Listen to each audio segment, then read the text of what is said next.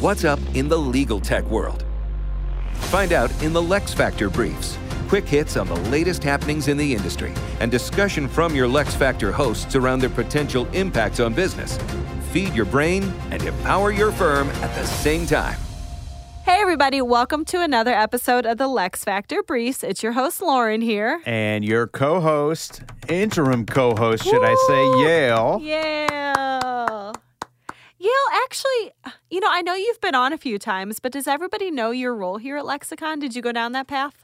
I have gone down that path, but Let's do it again. I'm certainly willing to rehash it. Talk about myself. That's right. I am the Senior Development Strategist for Lexicon. So basically, that's like a fancy term for diagnostician, technician, kind of a fix-it guy. And it's not necessarily that I'm going in and repairing broken systems or anything like that, but I'm working with clients on how to refine and retool and to make a good thing even better. So I was an attorney. Well, I'm still an attorney. I maintained my licensure, but I was a practicing attorney for about 17 years. I did 10 years of litigation and then moved into various management roles and then executive management roles.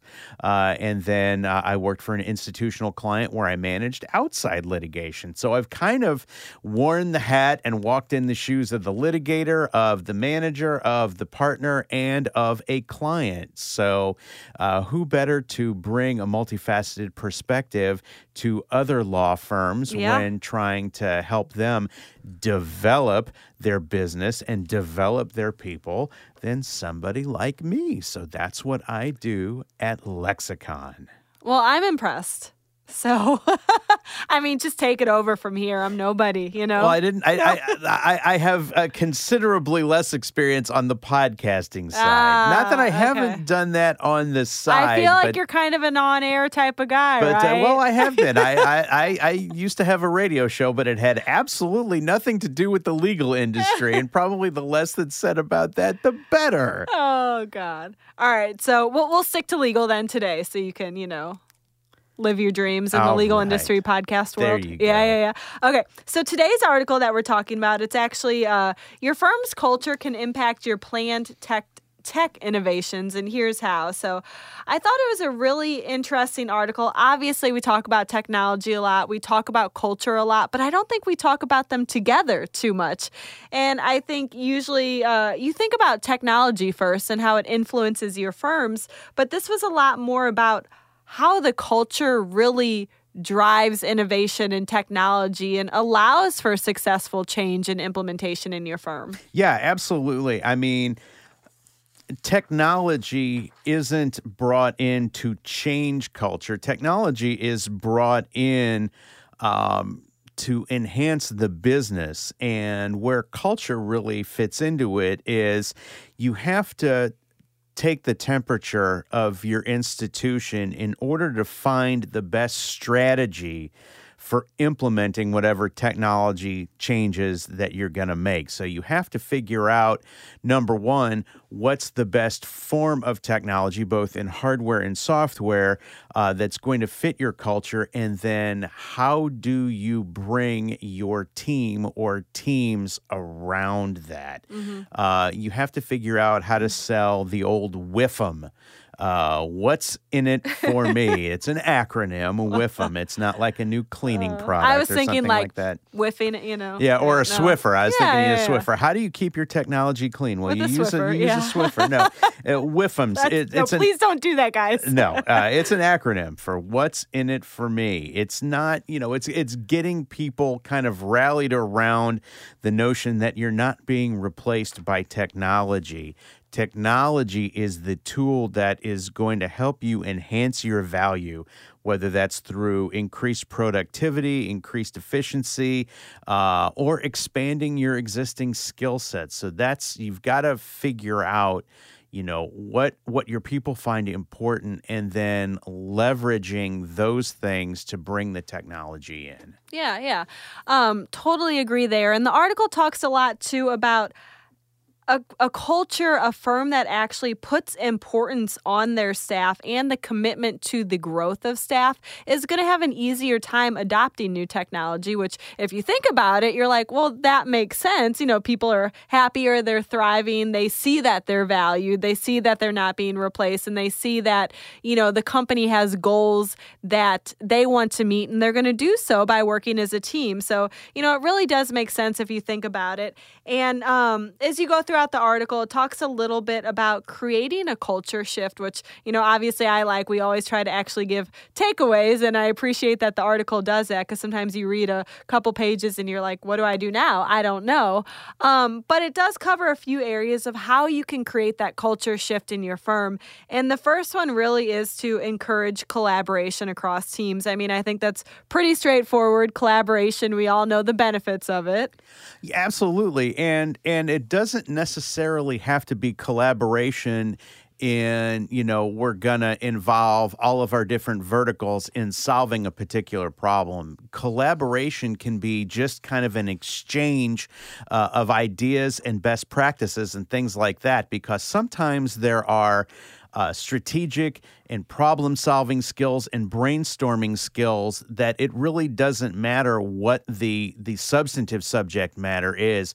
It's just kind of exchanging how you go about solving problems, how you go about innovating and things like that. And that kind of collaborative discussion can help people look at their own substantive issues in a new way. And so I think that the article does a really good job of talking about that in the context of collaboration as well. It's kind of that joint communication and sharing of ideas in the brainstorming process.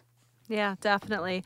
Number 2 in the article, so it talks to promoting thoughtful innovation, experimentation, which I thought was interesting too, because I think a lot of times when you go down the pipeline of adding some sort of innovation at your firm or your company, you have hopefully have a set team of people that's doing it. But what's kind of cool is that the article talks to allowing, you know, a larger team to be part of that, but making sure that you actually provide some parameters for them so they just don't go hog wild and go crazy. You know, give them a little guidance, but ensure that everybody is kind of in on that process and gets to test everything out. And at the end of the day, most people at your firm are probably not fully trained on, you know, technology, tech innovation, the design process, stuff like that. So leverage the people internally that are, you know, rely on external partners if needed, or even train from within.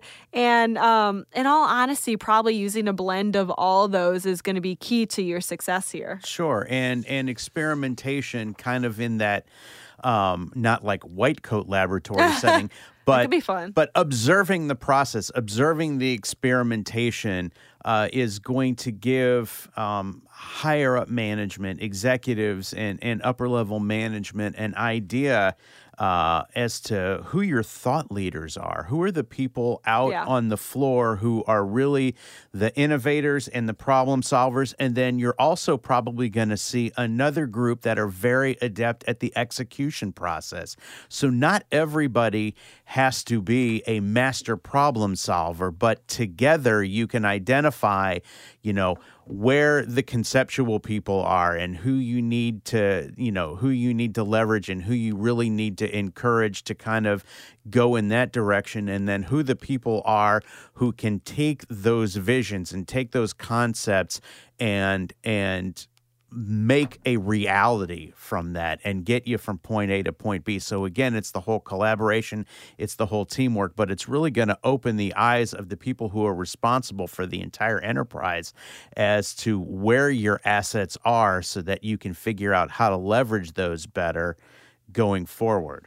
Yeah, and then regardless, too, it's a learning lesson for everybody. So even if you're not necessarily involved or you don't have the background needed, you know, it's an opportunity for you to learn. Absolutely. And to find out where the expertise lies so that you can go to those people to help refine your skills. It's all about that informal mentoring and seeking mentoring because, you know, I've worked in enough companies to know that there are people that do very well and are very successful within those companies who maybe don't have an innate set of skills, but they know whom to ask. Yeah. And that's how they grow. Yeah, they And get that's how stuff they progress. done. Yeah, They get stuff done. absolutely.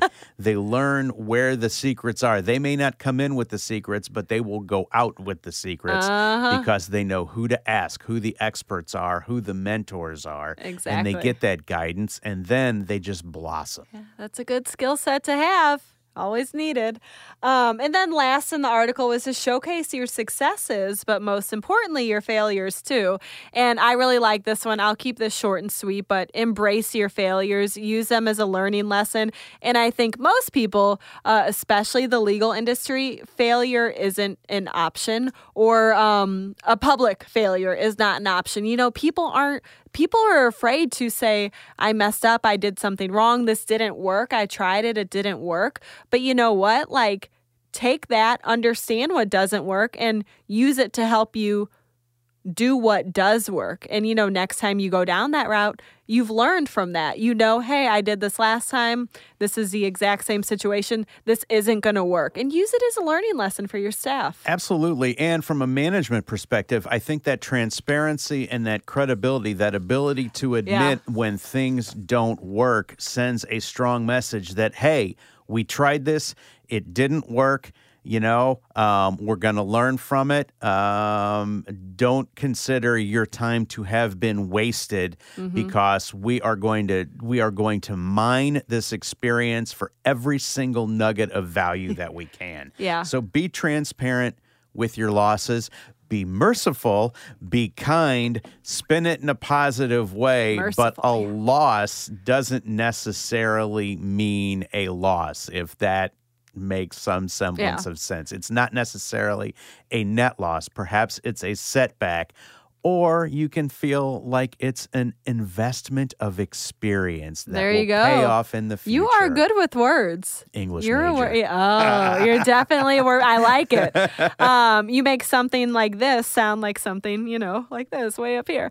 So that being said, I actually really liked what you said about the leadership too, especially if you're in a leadership position. It's even more important because you have so many people looking up to you, and you're setting kind of like that standard of norm. So if you're working for somebody and, you know, they've clearly failed or done something that didn't work and they're not willing to admit it, that sets the stage for everybody that works for them. So then no one else is going to feel like they can come forward and admit if there was a failure because their leader isn't doing it. That's right. So. You set the example. Clearly you don't want to set an example where everybody goes around talking about how many times they've failed. Man, guess what I messed up today? Man, I got a new mess up story for you, everybody. Wait, no, that's, but still, it just goes to show that, hey, you know, we're not infallible. We make mistakes, but we're going to take these mistakes and we are going to learn from them so that we do not repeat them. And we may make other mistakes in the future, but hopefully they'll be different mistakes, and they too will produce something that ultimately is going to lead to success. Preach it, Yale. Preach it. There you go. All right, everybody. Thanks for tuning in to another episode of the LeXFactor Briefs, and we will talk to you next time. Thanks for tuning in to the LeXFactor. Lexicon takes care of business so you can take care of law. Learn how to build a better practice at lexiconservices.com.